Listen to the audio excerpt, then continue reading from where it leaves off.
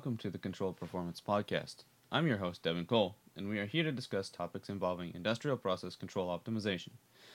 I want to start this episode by thanking Mezzo Flow Control Services and the Performance Solutions line of control optimization software and services for supporting this podcast.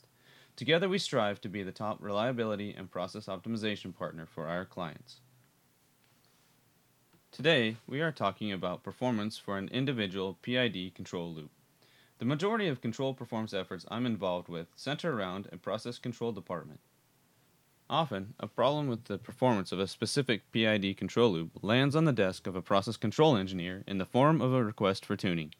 In fact, many plant triage projects, Mezzo's control loop performance monitoring software, start as a client interest in tuning loops more efficiently.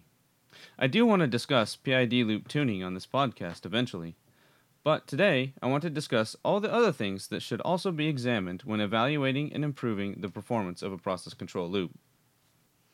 Much of the work my group and I do at Performance Solutions involves evaluating plants and the performance of their process control loops, as well as helping to resolve those process control loop issues. We do see that oftentimes tuning is a problem with process control loop. For instance, if a loop is tuned too aggressively, then it will cause oscillations and induce variability in the process. Alternately, a process control loop can be tuned too slowly, in which case it takes too long to return to set point after a disturbance. In either case, we have a situation where process control tuning can improve the performance of the loop. However, we often find that there are quite many other issues with the process control loop that are causing performance issue. Then these problems are not related to the tuning. In this case, you must delve further into the data to determine what the root cause of the problem is. For instance, there could be a problem with an actuator that's part of the process control loop. If the pump, compressor, or process control valve are operating ineffectively or inefficiently, or there's some kind of a maintenance issue with one of these process actuators, it will tend to cause the loop to behave inappropriately. One clear example of this is when a valve is sticky. If the valve has the packing too tight, or there is some kind of buildup on the stem of the valve or something else that's causing the valve to need additional pressure to move, then this can induce an oscillatory behavior within the PID loop. This oscillatory behavior then is conveyed to the process variable, and of course we see an oscillatory behavior that could even be transferred downstream, causing significant instability within the process. When the problem is the process actuator, it does no good to tune the loop. You might be able to change the oscillation of a sticky valve. For instance, you could make the oscillation period longer, or you could make the oscillation strength lower, but in the end you will still have that oscillation due to the valve. Therefore, it's better to get a maintenance person to go out and inspect the valve and determine what could be done to improve the performance of the valve itself. Maybe you have a problem with the actuator, or maybe there's a problem with the positioner. But in any case, tuning the process control loop is still a waste of time. Our goal is to improve the performance of the process, and thus we must get at what is causing the oscillatory behavior or other undesirable behavior in the case that an actuator is the root cause. In the analyses that my team and I perform, some 30 to 40% of the issues we see with the process control system stem from the process actuation, either a problem with the pump, compressor, or control valve.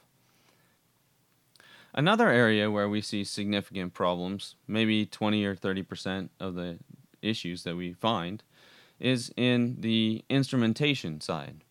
So if you have a problem with a sensor, maybe that there's noise coming in via some outside interference, or maybe you have wavelets in a tank and the level indicator is showing some kind of oscillation, or some other issue with the instrumentation. Maybe the instrument has completely gone dead. In the case where we have a problem with the sensor, it doesn't make sense to do any process control tuning until we have done the maintenance or the required replacement for that particular sensor.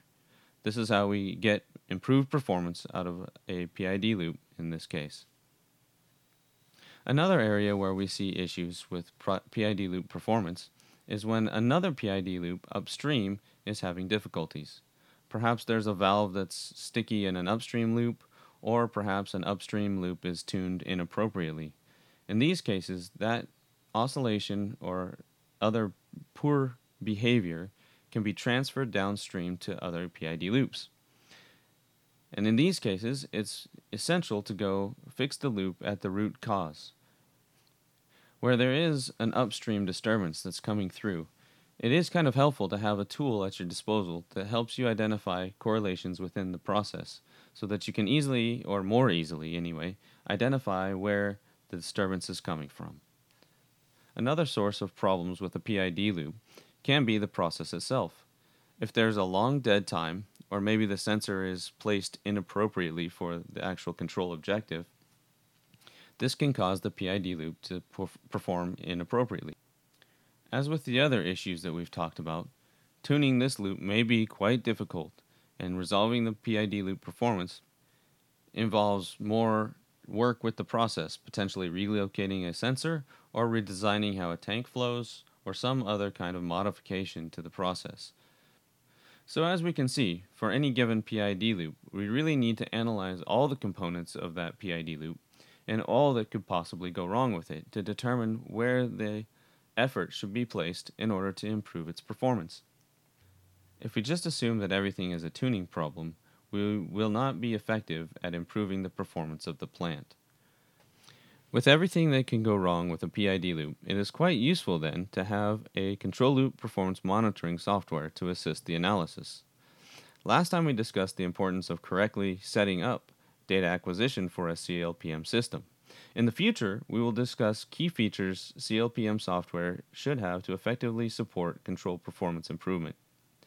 For now, I will just say that the most important thing is to find what is wrong with any given PID control loop exhibiting poor performance and take action to address the right problem. This will set the plant on a path to improved control performance, and improved control performance reaps benefits in safety, production, and profitability.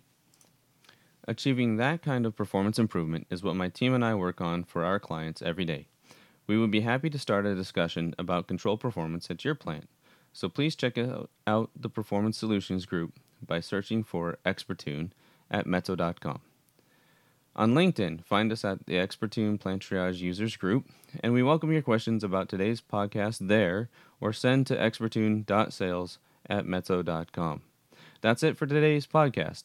Please join us for our next podcast, where I interview one of my colleagues about the role of control performance in advanced process controls. We are on iTunes, Google Play, and Player.fm as the Control Performance Podcast. Thank you.